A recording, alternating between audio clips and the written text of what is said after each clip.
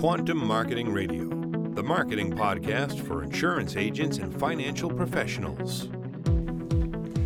And welcome to another episode of the Quantum Marketing Radio. I'm your host, Louis Hillman, alongside the leveraged marketing guy, Jeff Thompson. Coming to you again from our top producer conference in Scottsdale, Arizona, we have the pleasure of welcoming Amanda Eldridge from First Insurance Funding Corporation to talk today about premium financing.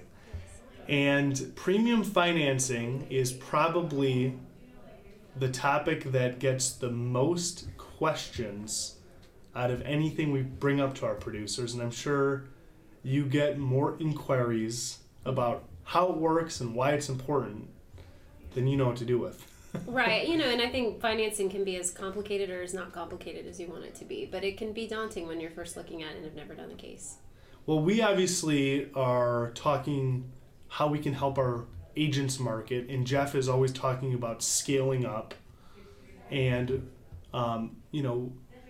for somebody that hasn't approached premium financing as a solution for their clients, what are you telling them? Why should they be considering it?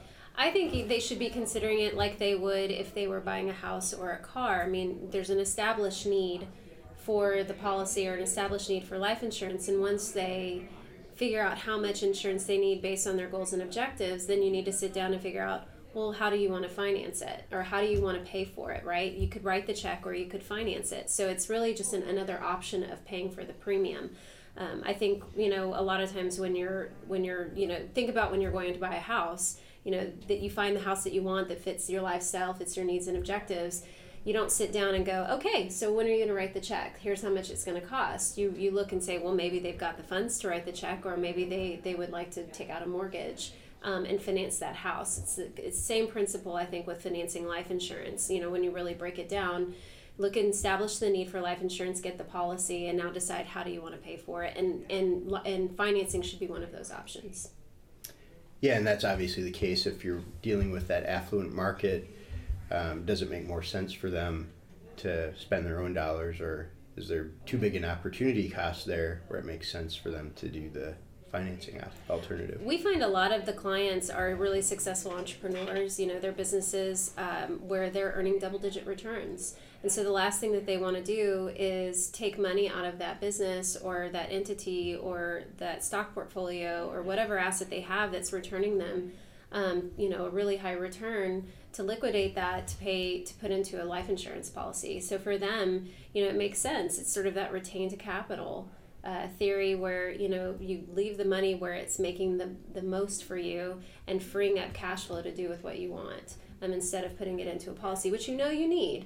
But it's a non-correlated asset, right? You're expanding your portfolio, and you need the life insurance and that it's a part of it. But you're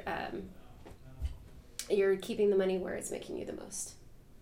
Where is the market today? Who are ideal clients? There has to be, I assume, a minimum net worth. Who are you guys looking to work with? Yeah, our minimum net worth is $5 million or more. Now, that's not to say that's a hard and fast number. We'll certainly look at someone who's got really strong income, but maybe falls slightly below it. Our minimum premium to finance is $100,000 first year. So we cast a fairly wide net to be able to provide financing solutions. So we started $100,000 with really no maximum. So really it's going to be your, creditworthy client who's, got a fairly substantial net worth, or at least, has really strong income and their trajectory of their net worth is going up. That's where our ideal client is. As far as how you do case design, I know you don't at this point because of your new role.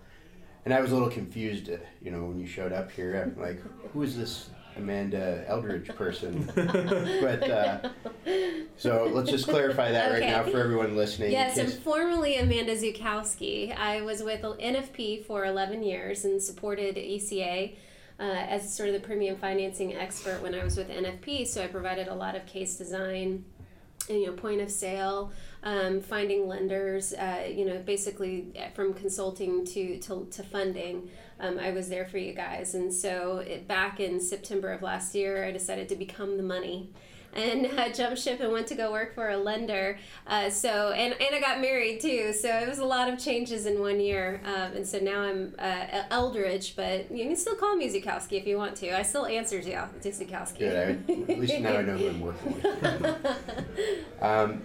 So my question, I guess, is really about what do you commonly see other than death benefit? Mm-hmm. How is a policy often used? Are people using this as a supplemental retirement strategy? We're seeing that quite a bit, actually. Where I would say, and I'll talk about it tomorrow in our presentation. But the majority of the policies that are being financed are cash accumulation, and we're seeing a shift to younger age. So more than half of the new policies, right around 50% of the new business that we did last year were to clients who were age 50 and younger. I mean, that's a big shift. I mean, if you look at 2008, the average age of our client was 69 years old. And, fast forward to 2015, just, a short period of time later, the average age of the client is 51. So you're seeing accumulation sales where you're seeing supplemental retirement or potentially using the policy as a source of income down the road, whether it be to retire the loan from the premium finance or simply to provide a stream of tax-free income. Or a pool of cash at a later date for the business to access. Absolutely. Okay, great. Do you ever feel like you're competing against unfounded stigmas about the premium financing industry, maybe from... Not as much anymore. I would say, probably 7 or 8 years ago, there was definitely the Wild Wild West. There was a lot of Stoli and Ioli that was done, with financing, and all of that's really gone. And I think, if anybody is encountering that, then they're probably playing game. It's not necessarily, it wouldn't be the stuff that we're looking at.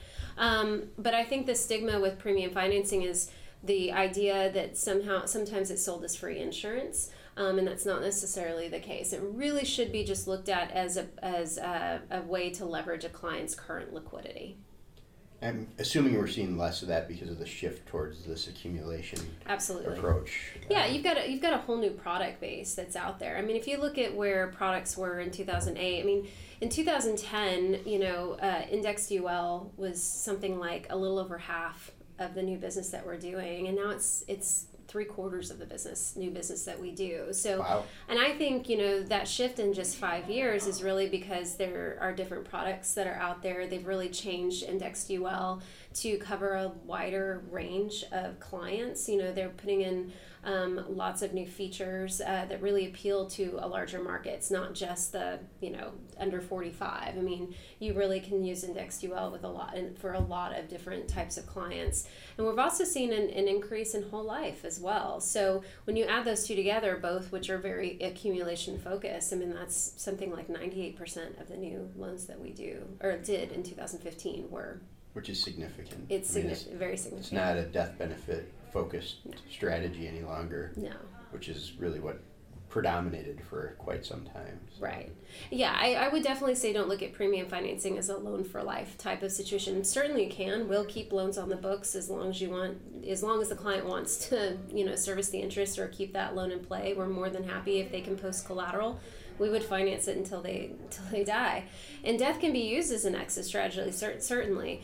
But when you see a shift to younger age financing, someone's not going to finance a policy for 50 years. They're going to, I think a well-planned exit strategy is something they should go into at the inception when they're looking at financing premium, thinking, okay, what, asset am I earmarking that I'm going to liquidate, or, am I going to, sell a piece of property, or am I going to use the policy cash surrender value as a method of getting out of the loan? I think if they kind of know at the time where I'm setting up a side fund, if they know at the inception of kind of where they want to plan it out and it meets their goals and objectives, then usually you're going to see, them financing it for a shorter period of time. So as far as agents that are looking at getting into premium finance maybe for the first time, mm-hmm. What are some of the big risks that they're going to have to explain to their clients? What do you think the biggest risks for a client engaging in a finance case would be? Well, there's loan rate risk, there's carrier risk, there's collateral risk. I mean, there's definitely, and then I think it really just depends, ultimately, where's the client most risk averse? Do they feel comfortable posting collateral? Do they feel comfortable with a variable loan rate? Do they feel comfortable with the carrier that they've gone with? I mean, there's even carrier risk there. If a carrier's ratings drop, technically that could be a default provision. Now, most lenders, ourselves included, aren't going to just say, no, sorry, we're getting out of the loan just because that carrier rating dropped. I mean, we'll certainly work with the client, but there's always risks. Some of them they can control, some of them they can't. And I think really it's just sitting down with the client to say, here's the premium finance transaction. Now let's really ask some questions and say, let's look at your portfolio. Let's look at, what collateral do you want to post? Are you comfortable with, an interest rate environment where you have a variable loan rate that could reset on a monthly or annual basis? How comfortable you feel? Once you get the answers to those questions, there's really a lot of those risks you can mitigate. I mean, with a variable loan rate, you could potentially fix a rate or put in a cap. With collateral risk, you could say, well, then maybe you need a policy that has a guaranteed cash value rider, something that helps have them not necessarily tap into that extra liquidity, those types of things. Okay. What are some of the mistakes that you see? Maybe mistakes isn't the right word, but what are some of the the types of cases that agents bring to you that they think are viable for premium financing, and you take a look at it and peel the onion back a little bit and say, these are common reasons that it's not a viable premium financing case? I would say the biggest one is taking a look at the client's net worth, and if the client can't afford to write the check, then they shouldn't be financing. Premium financing is not for the client who can't afford the premium, but for the client who can and chooses not to. I think that's the biggest distinction out there. I think a lot of times what happens is, the client is very illiquid and, would really have trouble just writing the check for the policy. And so they think, oh, let's go ahead and finance it, that way we can reduce the impact on the cash flow of the client, and that's not really the case.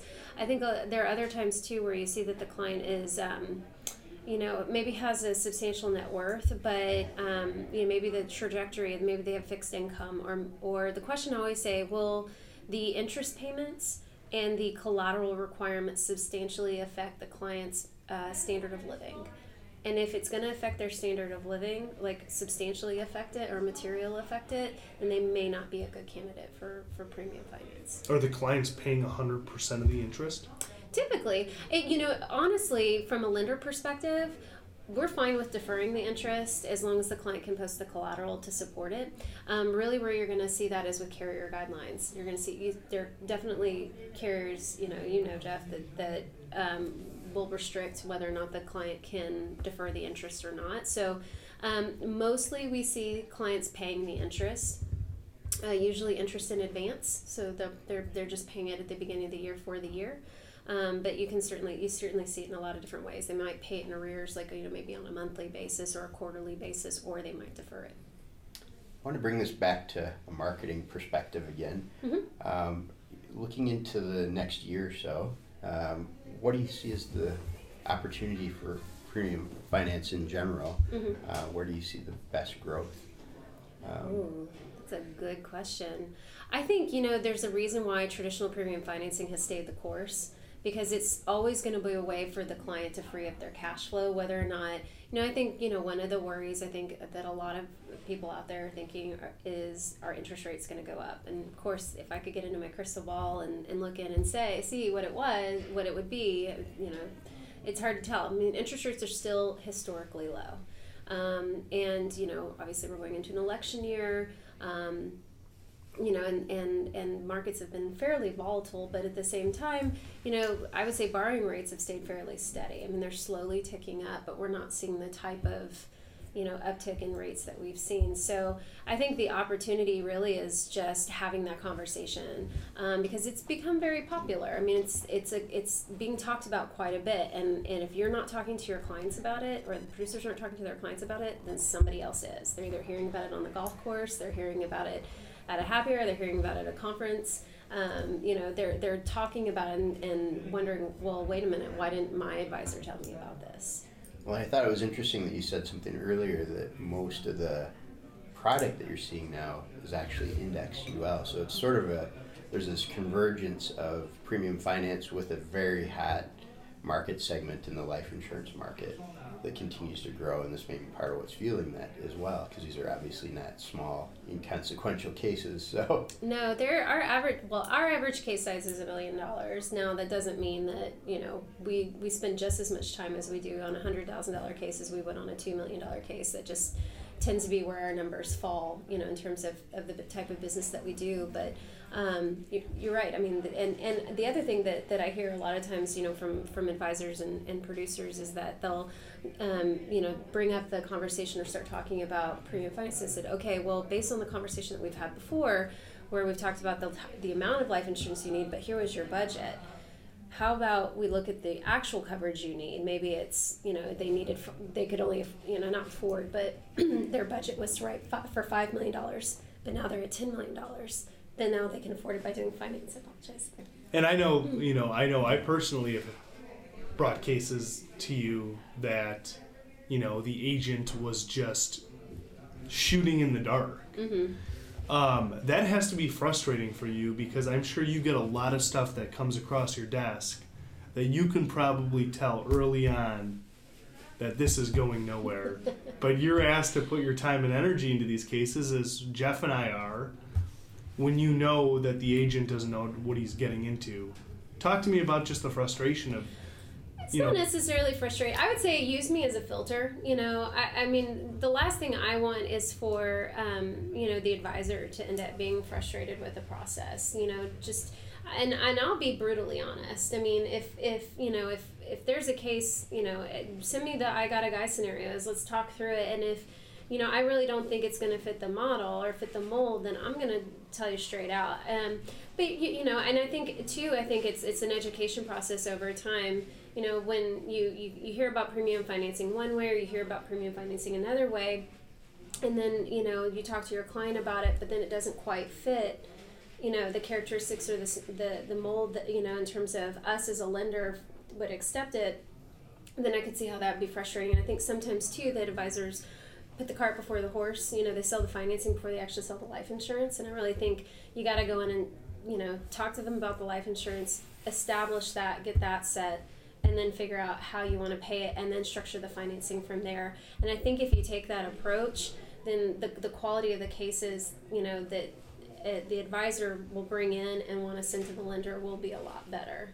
I think if they do kind of that prep work, but more than happy to filter through some of those. And that's my job, definitely, is just to filter through all that. So, and I think over time, just from an education standpoint, just figuring out where are the opportunities, but what are the right questions to ask, because I think that's where probably some of the frustration is that they're not asking the right questions, and so they're not getting a complete picture, getting all the information, and sometimes the clients aren't giving them the whole picture either. They're coming and thinking, oh, this is a great prospect, and then we'll start to get into it and we'll start looking at financials, and turns out this client's like completely illiquid. They're tied up in a business that's they can't get access anything out of, and really they're just not ended up being a good candidate. So unfortunately what's happened is the advisor's gone in and sold premium finance before really being able to look at the finances and really see whether or not this client was a good client, was a good candidate for it. So now the client's like, wait a minute, but you told me I could get financing, and now you're saying I can't get it. And so I think that's where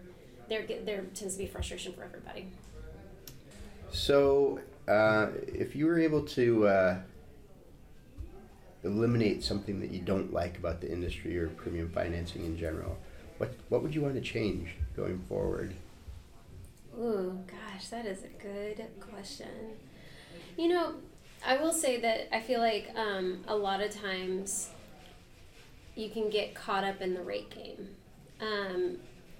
Where because borrowing rates have been historically low for quite some time, that there's this race out there to get the cheapest rate, and this sort of theory that the cheapest rate means the best deal for the client, and it's not actually the case. I really think that when you get into the rate game, it might not always be the best deal, because the thing I always ask is, well, that's a great rate, but what's the cost? What are the rest of the terms? And no, I would just say that it becomes, let's chase the rate. And when you get to that, then you go, well, what strings are attached to that rate? And when you start looking at the fees, the restrictions in the loan documents, essentially making it very inflexible for the client. And if they're not really asking the client and looking at the overall structure of the financing, then rate becomes a non-factor. I mean, rates are going to be good regardless. They're still very well below their historical highs or historical averages. So, then I think you got to get into talking about structure. Well, that comes back to, was it sold right? Did they sell the life insurance? Do they have the right kind of prospect? Is it someone where they can write the check and it's an opportunity cost situation? Right. Or are they just struggling to find a way to pay for what they need in terms of life insurance? So if they've got the right client, hopefully, and they've sold the life insurance properly, hopefully they're not so focused on the rate game, because then it just, does this make sense? Right. From an opportunity cost standpoint to finance it. So. Right. I think agents that are going to be engaging in this podcast, that premium financing is almost like a foreign language to them, would benefit from hearing the basics of what are the steps when, start to finish, where does first funding come in the process, and just kind of laying out a 101. Sure.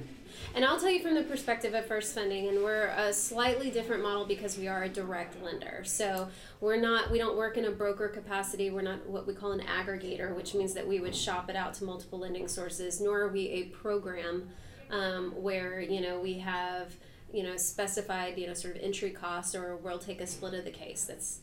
We are a direct lender. We are a bank. So you can come direct to us as a lender. So that, just to kind of lay that groundwork. Once the client said yes, and you want to move forward with financing the premium, what we have a credit application and a broker profile. You would send it to our new business team, and I'm more than happy to send all that information out. We can talk about that tomorrow. And so what happens is, once that credit app goes in, and I would say the more complete package you have to send into new business, the easier the process is. And we have a great little process document that I can actually share with everyone that kind of talks about the pitfalls along the way, things that you should anticipate so that you reduce the frustration. So what happens is, it goes into our new business team. New business team reviews the information, and that means financials, tax returns, everything that's been sent in, proof of liquidity or verification of income, that kind of thing. Assuming that we have everything and everything's in good order, we would send out an offer letter. And the offer letter would state our terms, and we're very transparent. So we don't charge any fees, we don't charge any prepayment penalties. There's no additional cost other than what the rate is. So that goes out. The client says yes, I'm ready to move forward. Signs the offer letter, sends it back in. We start to prepare documents, and so we prepare a loan package. We send out the loan package, start getting the collateral assignment, make sure everything's set to go with the carrier, with the product. We need verification of collateral. We get all of that signed. They get everything signed in. Once we do that, we get the signed collateral assignment from the carrier. We're ready to fund. And I mean, I've simplified it a little bit, because a lot of times, there can be some holdups in the process. A lot of times when you're, maybe the client, is taking a long time to sign, or maybe they need their lawyer to review it. More than okay with that, but sometimes we'll stretch out the process. Sometimes if there's multiple policies involved and we have to get multiple collateral assignments, or maybe it's a carrier that we haven't worked with, and so we have to have that, get sign off, or the carrier sometimes has to sign off on our collateral assignment form, those types of things. Those are some of those little things that can happen along the way. But really, I mean, it's just the quality of the information that we have, we review. Say, once we send out an offer letter, subject to the terms, we're more than happy to get that loan package together, get it signed, and fund that premium. What are the biggest glitches that sabotage a case that's been submitted? Is it getting a letter of credit? Is it, what are the common things that you see that sort of... Just not sending in enough information. A lot of times, and on occasion we'll do what we call a conditional offer letter. So, we'll say, based on the information we've seen, we feel comfortable putting it out, but this isn't set in stone until we have these items, that kind of thing. But a lot of times it's just, not being, or what'll happen is what they've stated on their personal financial statement doesn't necessarily match up to what they're able to provide to support the items that they've put on there. Sometimes it's, sometimes a glitch is that they've had a bankruptcy, or, we do need a credit-worthy client. Someone's had a lot of, issues or has bad credit. Obviously as a bank, we're not going to necessarily want to lend them $1 million. So, those types of things come up. Sometimes it's, comes up is a collateral issue. We'll get down the road and we'll go to say, hey, your additional collateral due, here's what we need. And then the client's like, I don't know if I want to put that up there anymore. So those are sometimes some of those things come up, but most of the time we can work through them. Okay. Letters of credit actually one of the easiest form. It's nice that you brought that up because we do take a letter of credit and that's what's most commonly used. For additional collateral due, because it's very easy for the client to get a letter of credit. Mm-hmm. And we have assignments with most every large institution. What about, working with agents that are motivated by the supersized commission?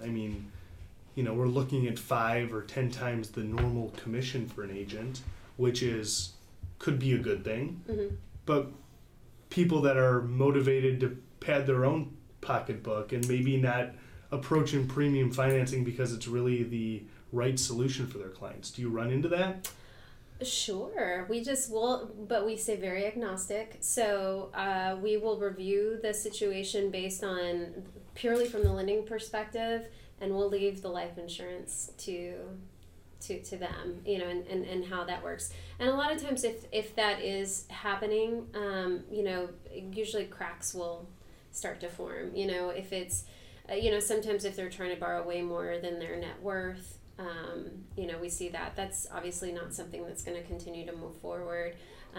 We'll do our due diligence from the lending side, and if there is something where either the client's being oversold, somewhere it comes along. If either from the carrier side or from our side, then we'll find the chinks in the armor. We'll put it that way. Well, it looks like we're actually heading into pretty close to our 30-minute time frame. So that was a quick 30 minutes. Time flies, actually, yeah. So when you're having fun talking about premium finance, yeah. The exciting world of premium finance. I know. Everybody's jealous. I'm sure they want to do this now. Well, that's kind of the goal. Is hopefully we get you a little, enticement by having your interview on our podcast. So.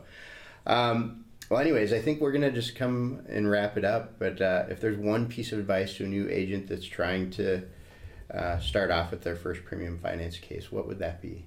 I would say seek resources. Utilize the resources at ECA. Leverage leverage is a great word. Leverage ECA's relationships and contacts, and educate yourself. There's a lot of resources out there really to talk about the concept. The concept itself is not. I don't think it's a very complicated concept. I think it's made complicated. And then, once you've started to have that conversation, really educate yourself on the process. And I think, being able to tap into the resources at ECA is going to be a huge benefit. Great. Well, thanks, Amanda, for being on the podcast today. Thanks for having me, guys.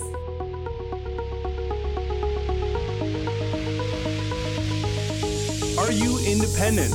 Be a part of the cutting edge in fixed life and annuity marketing for the independent agent and advisor.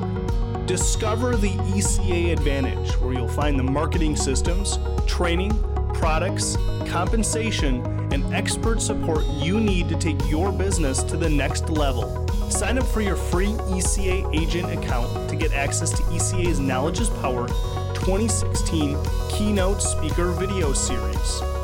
For more information, call ECA Marketing today at 800-356-4189 and ask for your marketer, or visit ecamarketing.com.